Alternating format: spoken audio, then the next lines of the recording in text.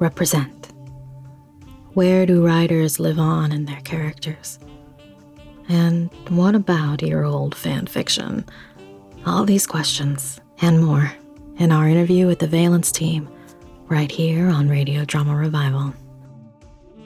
Hello and welcome to Radio Drama Revival, the podcast that showcases the diversity and vitality of modern audio fiction.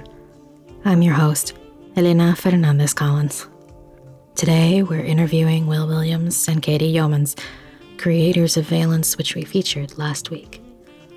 Since I am a voice actor on Valence, as well as the cultural consultant for Hug House Productions, our host emeritus, David Reinstrom, has taken the helm for this interview.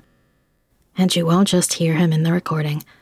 You're hearing him in the background as well, because David also did the research and editing for this episode. A round of applause for the jack of all trades, please. Crucial to our decision to feature Valence is the reality that this is a story near and dear to our hearts. It's a story about found family and queerness and all the messiness that involves, about surveillance and privacy and disability, and about fighting back against those who would constrain us into their boxes and erase us if we prove to be difficult about it. You can hear Will, media critic and audio producer, and Katie, writer, editor, and transcriptionist, talk about the realities of PTSD, respectability politics, and government bureaucracy that went into this story. In keeping with Valence's goals, we would like to encourage you to donate to the Black Journalists Therapy Relief Fund. Newsrooms often do not provide the resources and support necessary for Black journalists when they are dealing with the trauma incurred during their work, especially as it relates to protests, racism, and police brutality. The International Women's Media Foundation has a relief fund for this purpose. You can learn about the fund and donate at www.iwmf.org/programs/emergency-fund. The link is also in our episode description. Radio Drama Revival has been showcasing fiction podcasts and elevating the voices of their creators for 13 years. If you've enjoyed this show, if it's helped you or healed you or done the unforgivable and increased your episode queue, there are a couple of ways to support our continued existence. First, you can join our Patreon at patreon.com/Radio Drama Revival.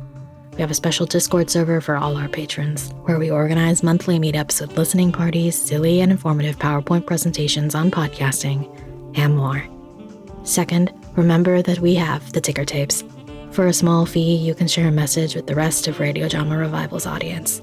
I'll read the messages, and they can be a birthday card, a quick podcast advert, a casting announcement, whatever you have that needs an audience like this one. You can learn more at radiodramarevival.com/tickertape. Please be aware that the following conversation contains discussions of trauma and PTSD, government and its role in the lives of disabled people, queer people, and international students, the packaging and commodification of queerness for cishet consumption, and discussion of the surveillance economy.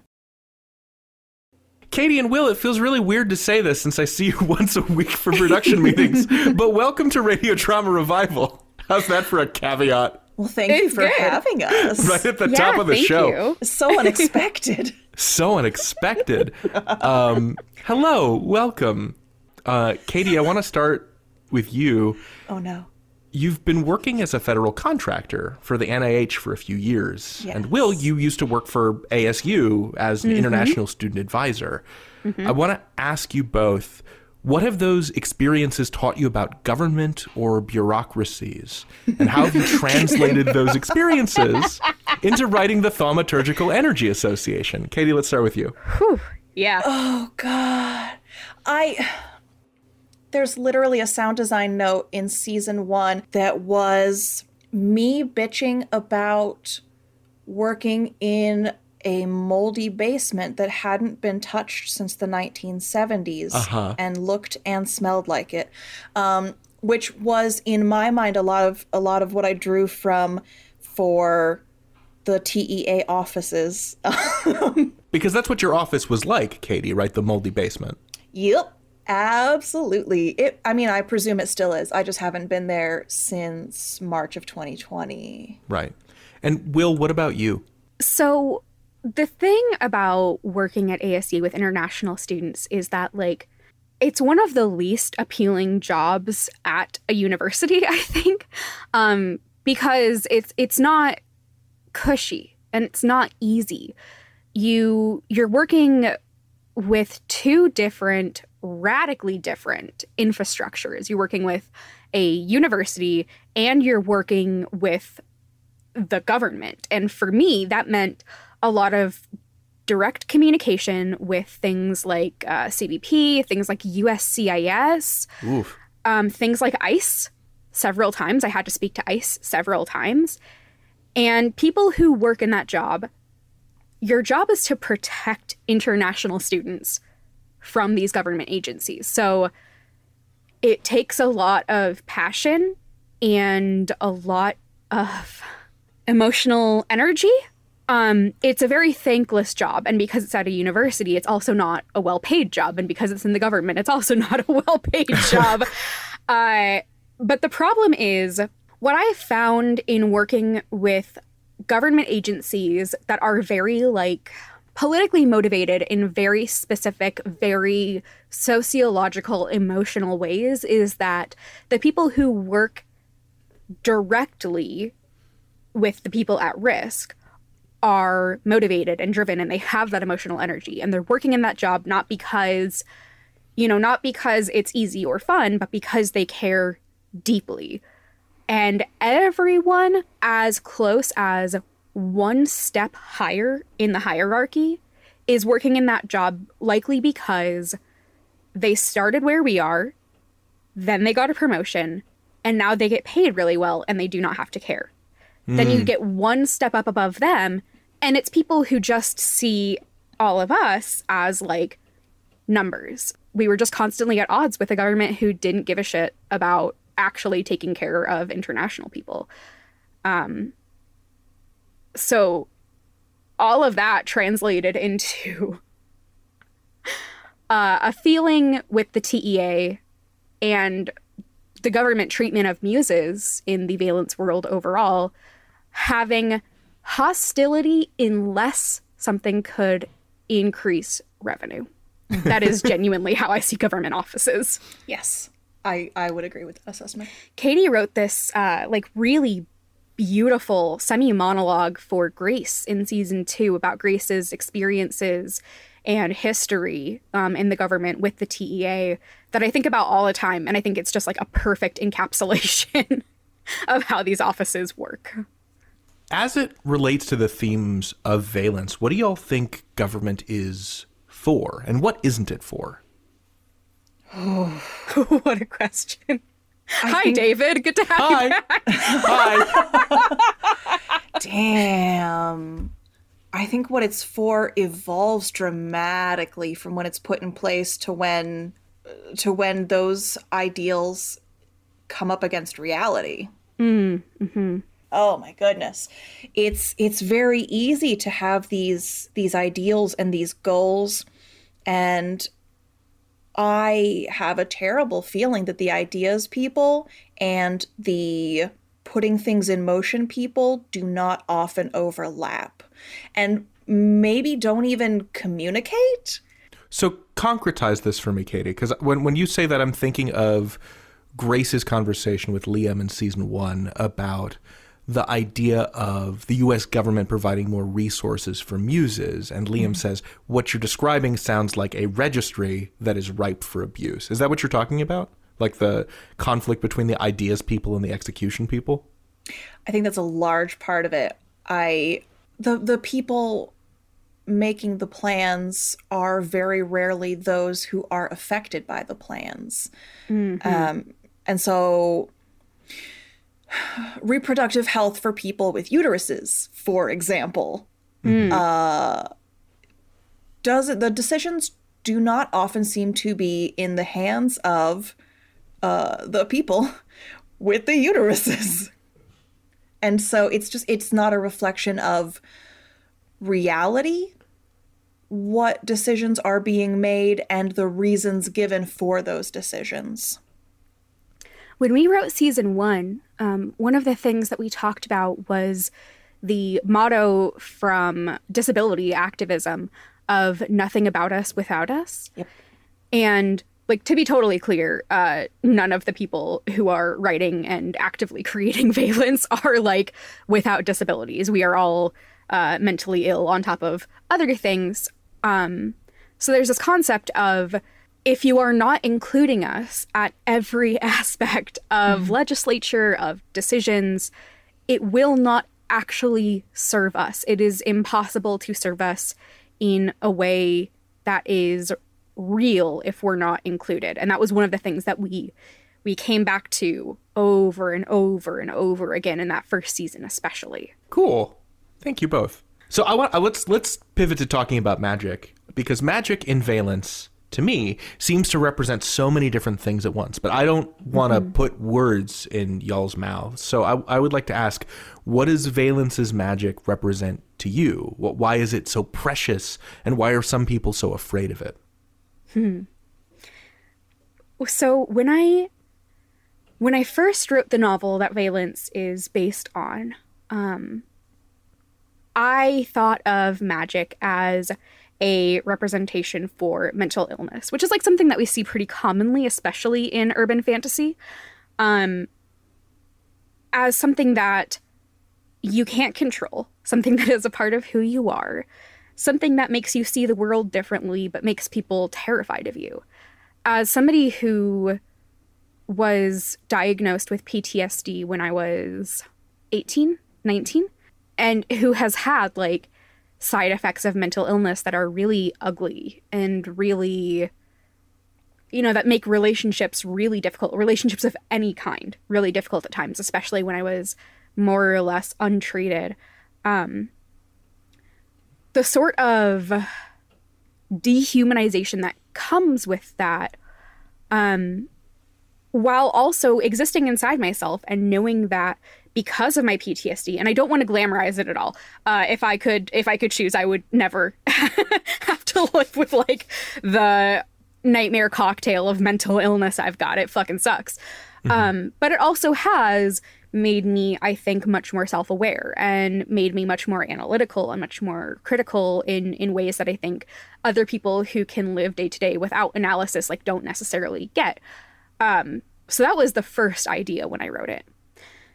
And then as I kept writing it, especially when I was starting to make Valence proper, it became, for me, more a metaphor of queerness, of being queer, of being, again, dehumanized in these ways. But like, being queer is a lot more fun than being mentally ill. So I think I gained a lot more reverence for the magic there. When I wrote Stable, the novel that Valence is based off of, magic was like cool and it made you different in certain ways, but I don't think that it was as precious and as like beautiful as we've made it in Valence, which feels a lot more like being queer to me. Well, then I have a question for you, actually. Oh! How does Luis play into this? I mean, so Luis is like perhaps our only cishet character. But Luis is also like, like David, an honorary queer. Amazing. Like, Luis is romantically involved with a non-binary polyam person. They are like primary partners for each other, which does not make Luis queer. I mean, oh Lord, I don't want to unpack that conversation about if you are queer, if you're in a quote unquote queer relationship and what that means, blah, blah, blah. But I also I really like metaphors that aren't one-to-one. So as David can attest, I really love, for instance, Beastars, which is a show about an animal world. But unlike Zootopia, which has a similar concept, there really, really is not a one-to-one allegory going on. You can't look at Beastars, which discusses predators versus prey, as like an allegory for racism, which you could do in Zootopia, and it's right there. Like, it's right there. Beastars kind of shies away from any direct comparison. And I like that for magic in Valence. But also, Katie, I would like to know about what magic represents to you in Valence. It's like a self-winding watch. This thing runs itself. I actually ask myself this a lot, and I don't have a good answer for it yet. I know that we made a personality quiz on, what kind of magic would you have? Mm-hmm. But I don't like thinking of it as a neat and tidy little representation of their personalities, because I think that's very reductive. I think that does a disservice to the characters. I mean, I admit on the first reading, the othering of muses, my initial mental jump was, oh, kind of like X-Men. And then I read more and I got to know these characters better through the game.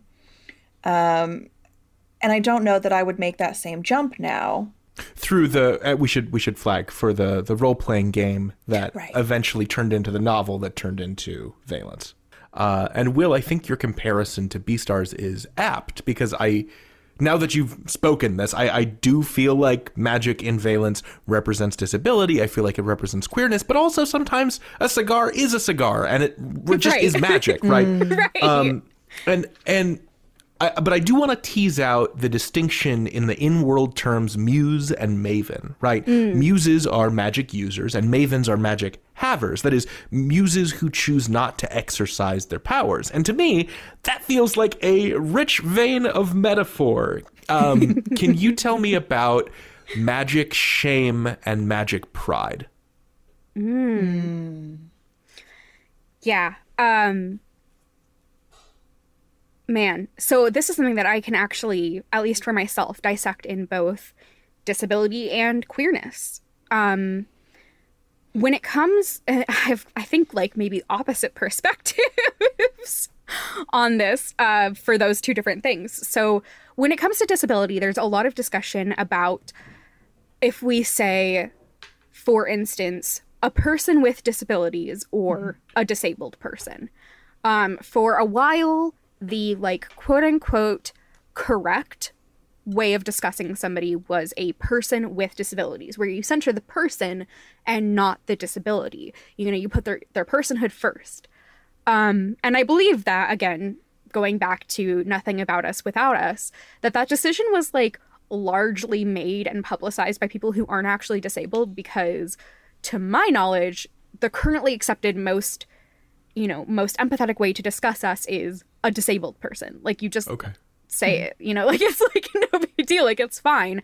And trying to separate the person from their disability is reductive and kind of insinuates that a person with a disability, you're like, oh yeah, they're a person, but also they have a disability, and when it comes down to it, I know personally that I can't be separated from my PTSD. I can't be separated from my ADD. I can't be separated from my depression or anxiety, which isn't to say that I am my PTSD, but to put my PTSD as an asterisk in my identity is so hilariously misguided because of how much my perspective is shaped by my PTSD. On the opposite side, when it comes to queerness, we have some camps who are very, very, very tied to their labels and their identities. And I used to be like this. For instance, I'm bisexual, and I did not realize this until my mid-20s because of all of the stigma that comes around the word bisexual. So when I first came to that identity, I was really married to specifically saying I am bisexual. And now, kind of the queerer I get, and this is obviously person to person, but I have much less of a tie to any specific identity label. I use them mostly for the ease of communicability versus any actual tie I have to things. I would much rather just say yeah, I'm across the board queer. I'm just queer. But when it comes to magic, we have these discussions of having magic is something that makes you scary, but something that we can make cute with marketing and with products. And part of that is this idea of like, oh, I'm a magic haver. You know, I am not someone who uses magic. I just happen to have it. It's dormant. I have it, but it's not who I am. And trying to distance yourself from the act of using magic, even if you have magic, is, I think, a way of getting closer to quote unquote normalcy. You know, like, even though any concept of normalcy is like completely fake in any world, like that's not a thing, trying to make yourself seem more like an average person is, I think, always really attractive, especially when there is capital involved. So one thing that you'll notice in Valence is that the primary people we have saying Maven instead of Muse are all like influencers or public figures. It is directly tied to their income and their capital. And therefore, you know, we see them getting closer to this idea of normalcy. We can see this in queer celebrities who really play into a sort of, what is the term I'm looking for here? Like a commodified queerness? Yeah. Is this like the Colton Underwood How to Be Gay series, where it's like one handsome blonde gay guy being coached to be gay by another handsome blonde gay guy? Yes. And with the terminology itself, Muse versus Maven, when we were trying to think of what terms we would like to use, Muse made sense because it's just magic and user smushed together, as people will normally do with language. Whereas Maven, in my mind, did not come about organically. That was a manufactured term. That was tested against audiences, because it's not a perfect, you can't see it coming smoothly out of Magic Haver. It doesn't sound not at all. right. Right. And Magic Haver itself is like such a clunky, weird way of saying something. Bizarre word combo, which is why, in my brain, that's not something that people used until they saw it on Instagram being used by their favorite celebrities who happen to have magic. Well, I wanna pivot. I think all the characters contain elements of both of your personalities, but Nico and Liam especially seem like windows into your id specifically, Will. Like what you would be if you gave free reign to the twin exaggerated extremes of your personality, right? Untrammeled, manic, keep up with me, loser carnality in Nico, and sweet, avoidant, brilliant, but doubt-stricken Liam. And Will, you said as much, right, in your Inside Podcasting interview with Sky Pillsbury. Oh, yeah. Which is why I want to start with Katie here. Katie. Oh, no. Yes. How do you approach writing for these characters? What's it like to write these exaggerated versions of one of your dearest friends? Oh, God. With Nico, I just panic the whole time. There's no Gemini in my chart. No, with Nico, I am leaning heavily on my experiences playing off of him in the tabletop game, honestly. Like, heavily playing off of that. With Liam, I think the moments in which he sounds most like me are when he is sad and pining, which says some things. But we don't have time to unpack that. We won't, and you can't make me. I think sometimes I do take a first crack at it and then need to circle back around. There are moments in which, in season 2, where in our initial script drafts, you can tell that I had just recently watched Sense and Sensibility, because that cadence sort of snuck into how I was writing Liam.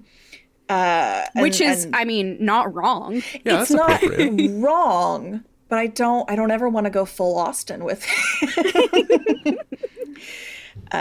So I mean, some of it is trial and error, and I think there's something valuable about having a writing partner where you're comfortable taking a crack at it and going, hey, I need help tweaking this to make it right. Katie, where do you see yourself the most in the characters? Like, how much of you is in Luis or Mahira? Or am I just projecting what I know about you onto those characters in particular? With Luis, I don't know that there's a ton of me. Oh, I totally disagree. That's so funny. What?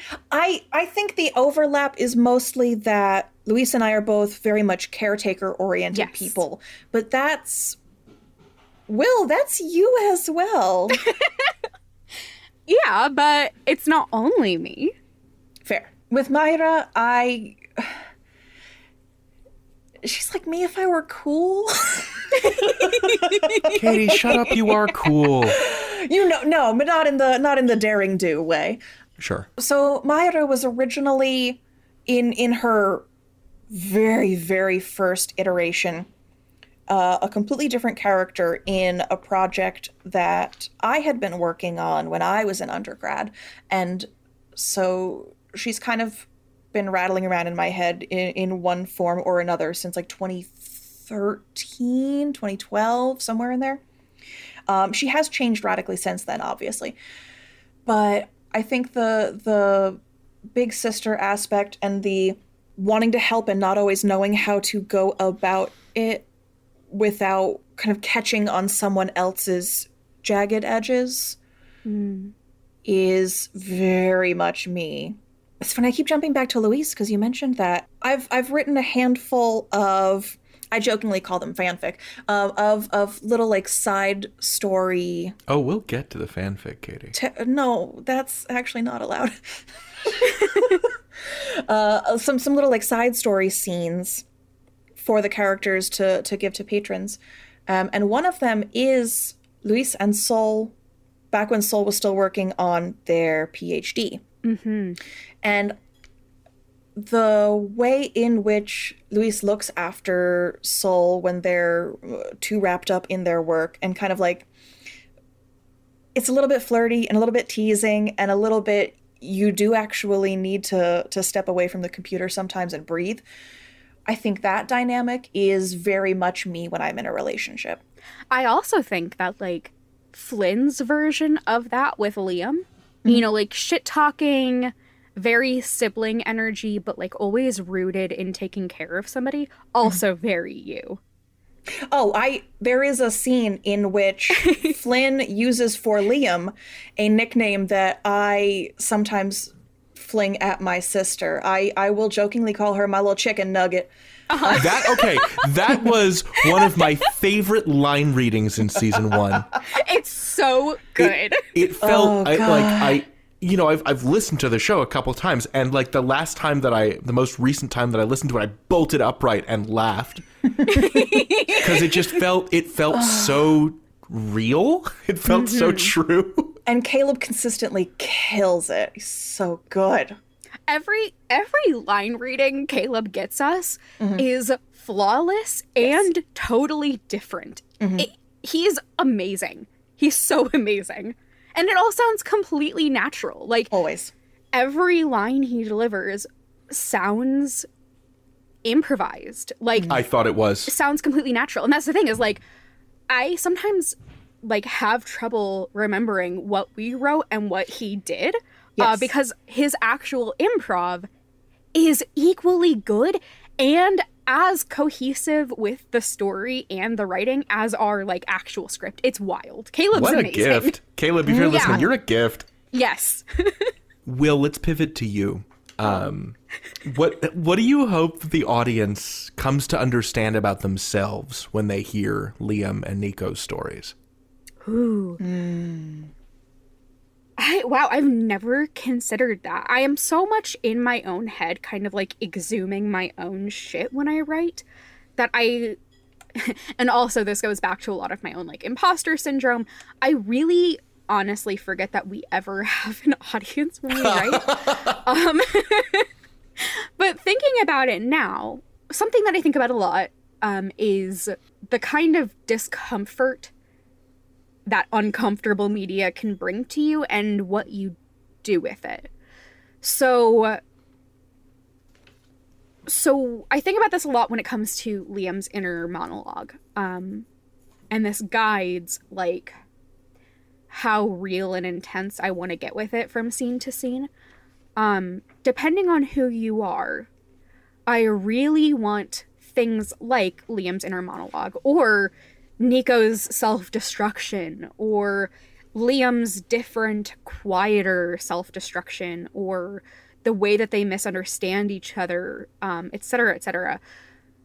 For some listeners, I want them to hear that or to read it, etc., engage with it how they will. I want some listeners to be comforted by that and to realize that, like, certain experiences, especially when you're certain types of mentally ill, are to some degree ubiquitous. I know that for a long time, as cliche as this is going to sound, like, I really have felt like I'm the only one who thinks some of the awful things that I do about myself or the state of the world or the purpose of being alive, etc., etc. For others, I want them to be alarmed and stressed out and to process that and to think about why they're reacting that way to characters, and then to hopefully gain a better understanding for those of us who do experience this day to day, and to think more critically about how they view mental illness or anything else that others us and makes us introspect in these harmful ways. Will, let's continue with you. You said in your interview with Sky that in the period when you were writing the original novels, you didn't have health insurance or access to a therapist. And so writing these characters constituted a cathartic or a therapeutic practice. And I think you get from the show, like, the extent to which these characters represent your deepest fears about yourself. But to what extent do they also represent your secret hopes for yourself? Ooh. Right, because, like, Yeah. the very structure of Valence, right, from giving us this internal monologue that feeds us this direct line of all of Liam's insecurities, like, that's very evident to the audience, right? But there's a way in which, because these characters have access to magic, there's like a power fantasy. A bit. It's interesting. When I think of how these characters reflect my hopes for myself, I actually think much more on a, like, self-worth and relationship level. Sure. The magic is there and it's cute and it's fun. Don't get me wrong. If I had the ability to teleport to somewhere, yes, please. Especially in Arizona, like, right? Yes, that's like the one magical ability that I've written where I'm like, I want that shit.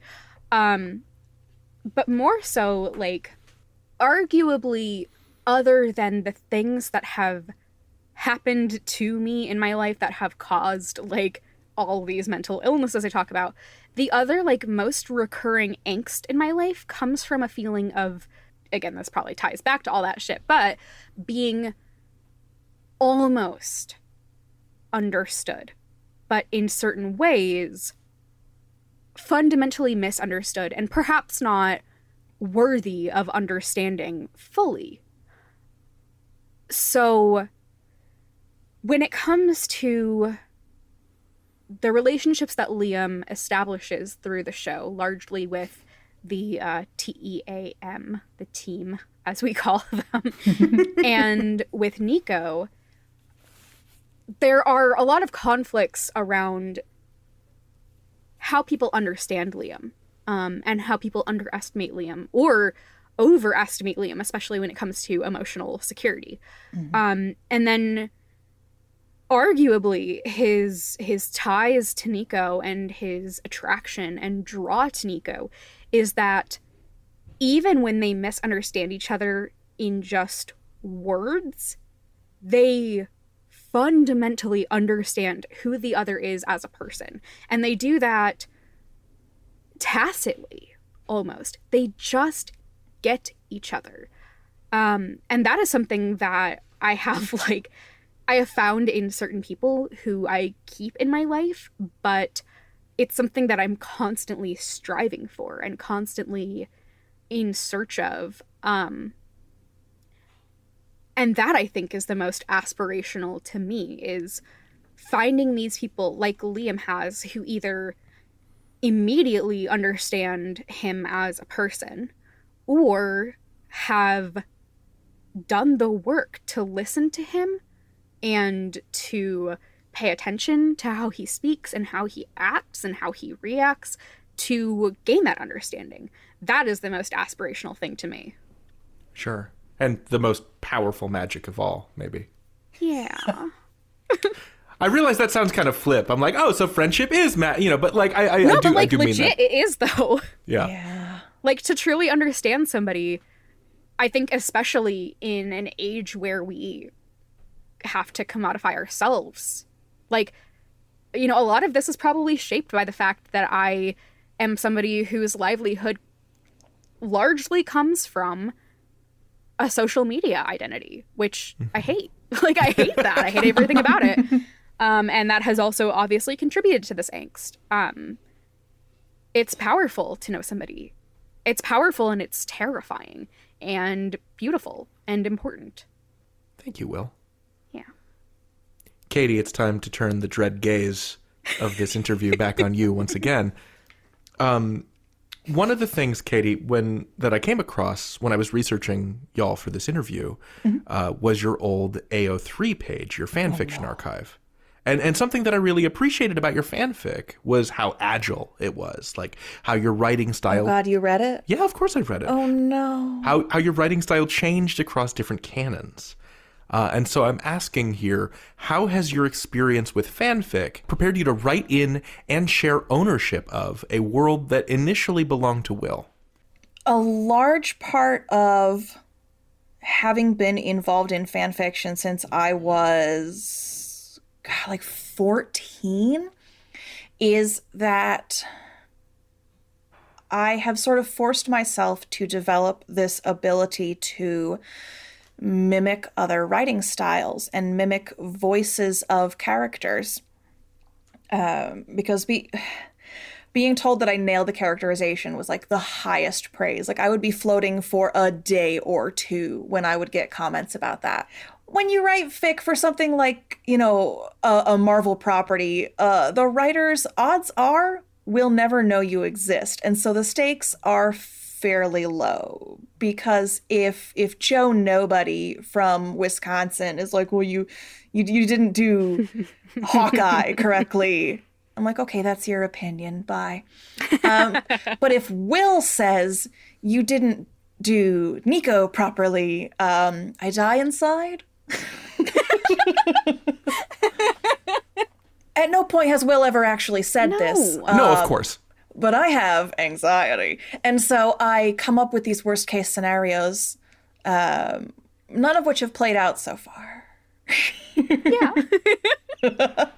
We've talked about this a little bit so far, but I want to dive deeper into it. I know it was important to both of you to have queer characters in Valence who are complex and who, frankly, kind of suck sometimes and hurt each other and themselves and learn and develop and sometimes agonizingly refuse to learn. Tell me about why this was important to you from a story perspective, but also from like a political perspective. I mean, so identity politics and respectability politics are things that are pretty much constantly on my mind. Especially like as I've discovered more facets of my queerness over and over, consistently being like, what else can I dig up? How is there more? There always is somehow. There's this idea of bad representation, of showing queer people in a negative light as complex and fucked up characters, and sometimes people, like you said, who refuse to grow as people, who are messes, who are bad people sometimes. there's this idea that showing queer people like this gives cishet people more reasons to hate us. And I understand that. I absolutely do. I've been of that philosophy for big chunks of my life. And who's to say that I won't return to that way of thinking for whatever reasons as I grow and as I learn. But where I am right now, my philosophy is cishet people will always hate us. They'll always find reasons to think that we're abhorrent, even if we're the most morally upright person in their eyes, regardless of being queer. As soon as you add that, we're fucked. As soon as you add that, they hate us anyway. Because I'm a mess, and because I'm a queer person, and because I have huge monumental flaws as a person, I really struggle to feel represented by most things. My favorite depictions of PTSD are horror films. I feel very represented by The Babadook and Hereditary. I don't feel very represented by, like, you know, like typical TV dramas that try to depict trauma, because they usually feel very, very distant from me. The way that my brain feels is much closer to awful horror movies than anything else. So when I think of the media that matters to me and makes me feel seen and gives me catharsis and makes me feel represented as specifically a queer person, I always think of really fucked up, messed up queer characters that other people might point to and be like, this is bad representation. I just don't think that there's any such thing as good representation. I think I've gotten very far away from your question. No, that was exactly the question. Well, good. Yeah, I think if I made something where there were queer characters who existed without a lot of the kinds of fucked up that being a queer person in a very cishet world, like, I think I can only feel represented and proud of my work if it represents the ways that I've been fucked up by a society that hates me. And you put this directly in Liam's mouth at one point. You That's true. have him say that he never had representation of queer folks who weren't a sterile, sanitized, palatable version. Yeah. I mean, like, how can we learn how to grow and how to not cause other people harm when we're a fucking mess if nobody talks about how to do those things when you're a fucking mess? You know, like, it really bothers me when conversation about being a queer person who sometimes does harm because you're a mess, like, I hate when that's stifled. Our history is kept from us. Conversation is kept from us at every step of our being. Like, we have no models, and I don't think that I can write without attempting to give some kind of a model, even just for myself. If the only representation we have is squeaky clean, perfect, shining paragon, how must it feel when you fuck up and you don't have an example of... You feel like you don't measure up to the only scraps of quasi-representation you have, and that makes you feel even more erased, even more unacceptable. Okay, so related to the complexity of representation in the show also introduces narrative complexity, right? Liam's family is complicit in the harms perpetrated by Riley and Halo, and it makes it more tangly than a straightforward bad guy is bad narrative, right? They can't just blow up the facility. Liam's sister is in there. What can y'all tell me about the desire to complicate the narrative in that way? So this is something that I had to think about a lot when I worked at ASU, you know, is like, how complicit am I in immigration policy that I have to find ways to work within to protect these students in a way that doesn't completely ethically compromise me. And I got around that in a lot of ways, none of which I'll be discussing here for a lot of reasons. I think it's really important to understand that there are so few issues that are black and white, you know? Like, we can say... So, for instance, we can say, like, ableism bad. Yes, absolutely. Absolutely. How we go about actually fixing that is a whole different issue. And this is going back to what Katie said about, like, the ideas versus the reality. So something I think about a lot is how this ties to things like abolition, you know, where we see abolitionists or people who talk about abolition also talking about things, you know, where like, oh, we should be locking up all of the people who do this crime, where our philosophies are at odds with what we think is practical or what we think that we're capable of, et cetera, et cetera.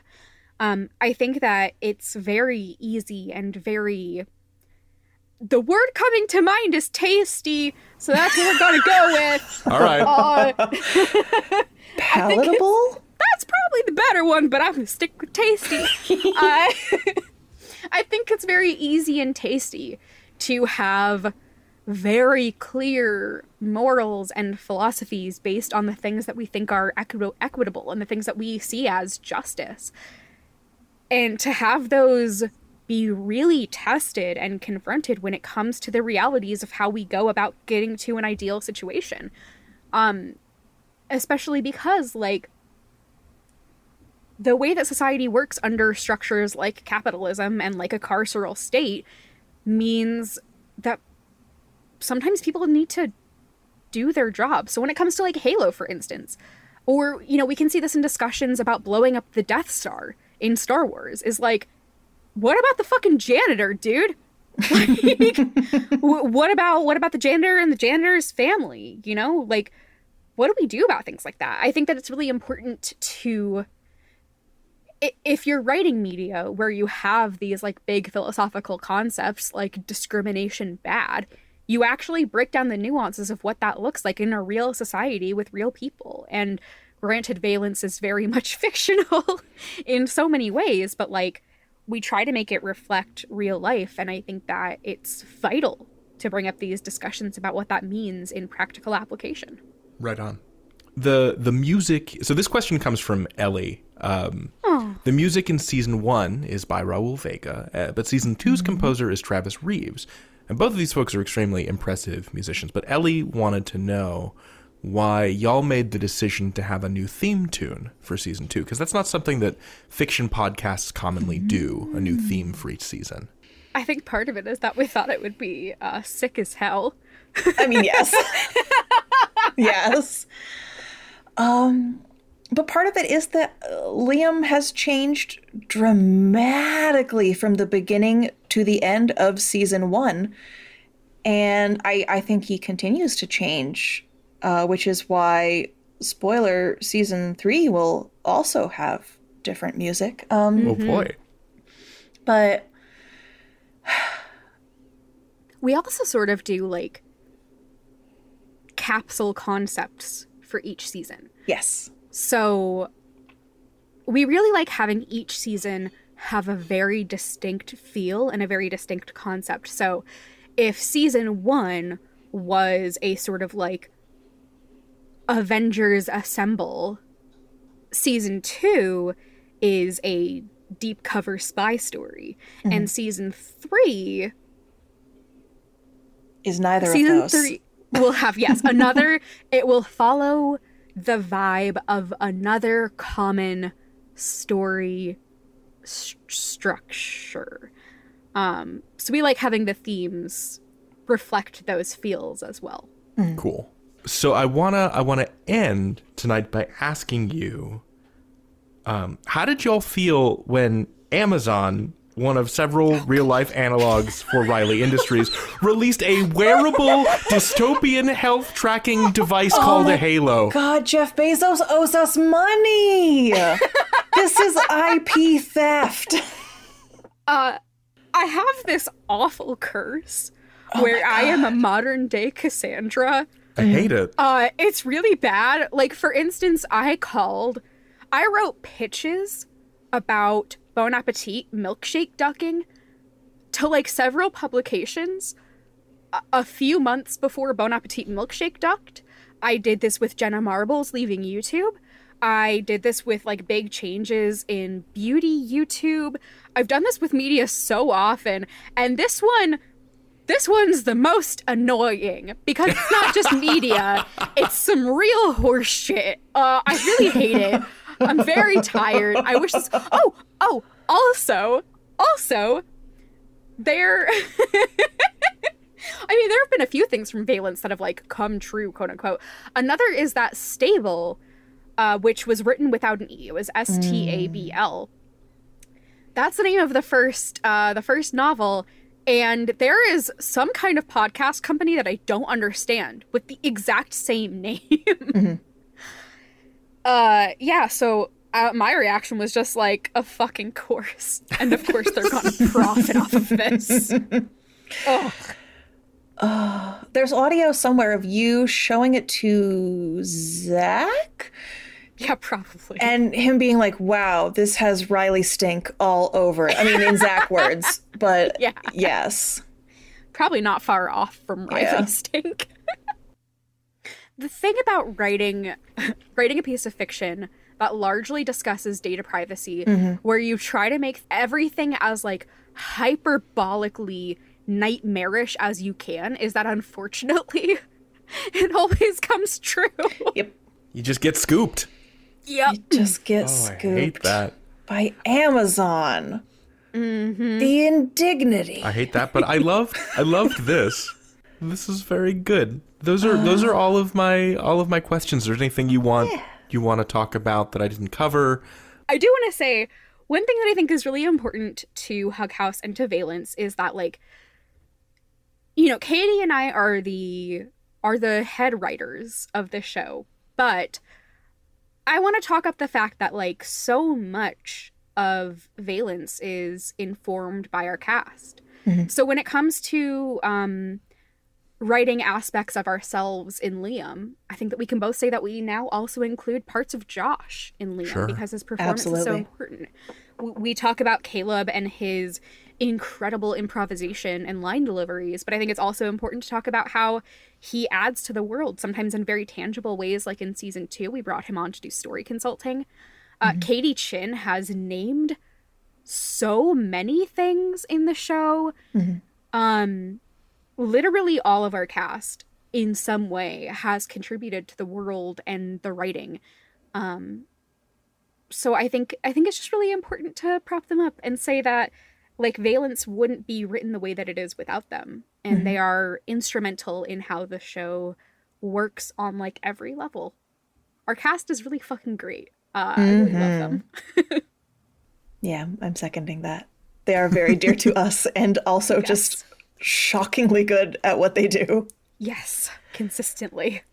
Well, thank you both so much for submitting to be interviewed. Thank you for having us. Of course.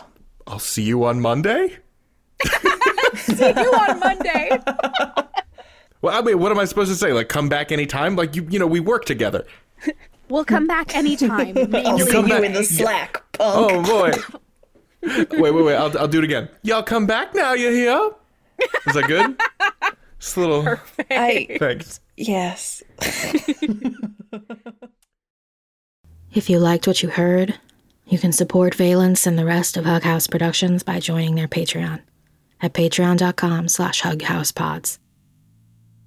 Radio Drama Revival runs on very little sleep and the microphone whispering back in the middle of the night. If you'd like to help keep us afloat and featuring new, diverse, unique fiction podcasts and their creators, you can support us on Patreon at patreon.com/radiodramarevival. And now we bring you our moment of fan.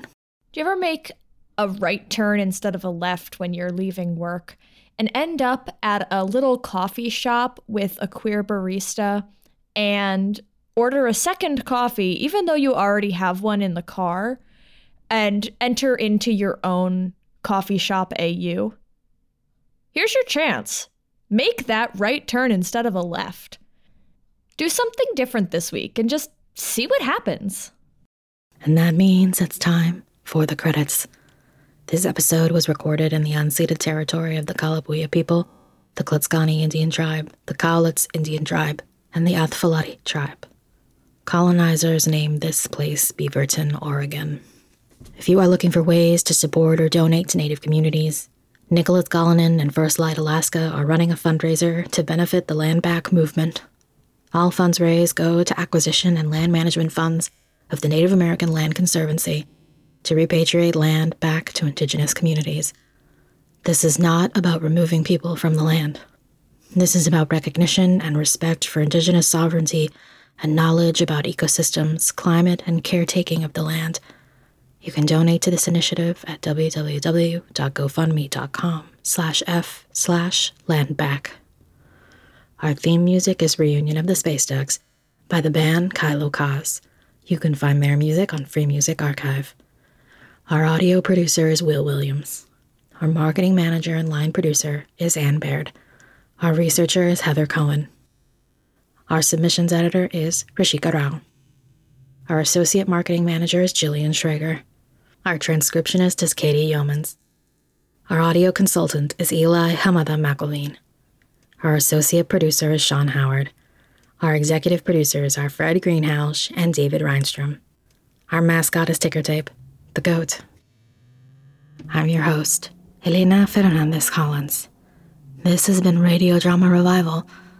All storytellers, welcome.